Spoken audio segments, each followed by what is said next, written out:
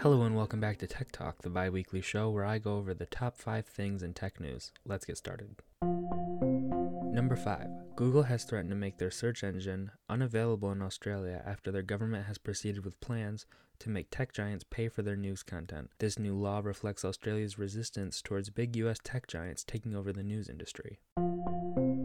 Number 4. Recently we reported that Elon Musk has become the second richest man in the world. According to the Bloomberg Billionaires Index, Elon Musk has now surpassed Jeff Bezos, the CEO of Amazon, with his net worth sitting at $201 billion. Elon Musk is now the richest man in the world. This past week, the US FDA has approved of a new HIV medication.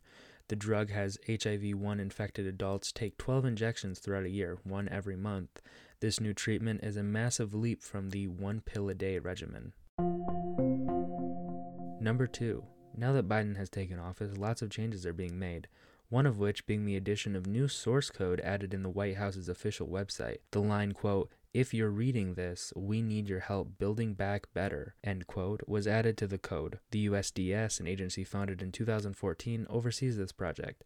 The agency's goal is, quote, "to deliver better government services to the American people through technology and design," end quote. And finally, in the number 1 spot, Apple, the massive US-based tech giant, has reported their ambitious plans for creating a virtual reality headset. Apple is using this headset as the first stepping stone to eventually developing augmented reality glasses for its consumers. This will be the first new product line from Apple since the Apple Watch was introduced in 2015.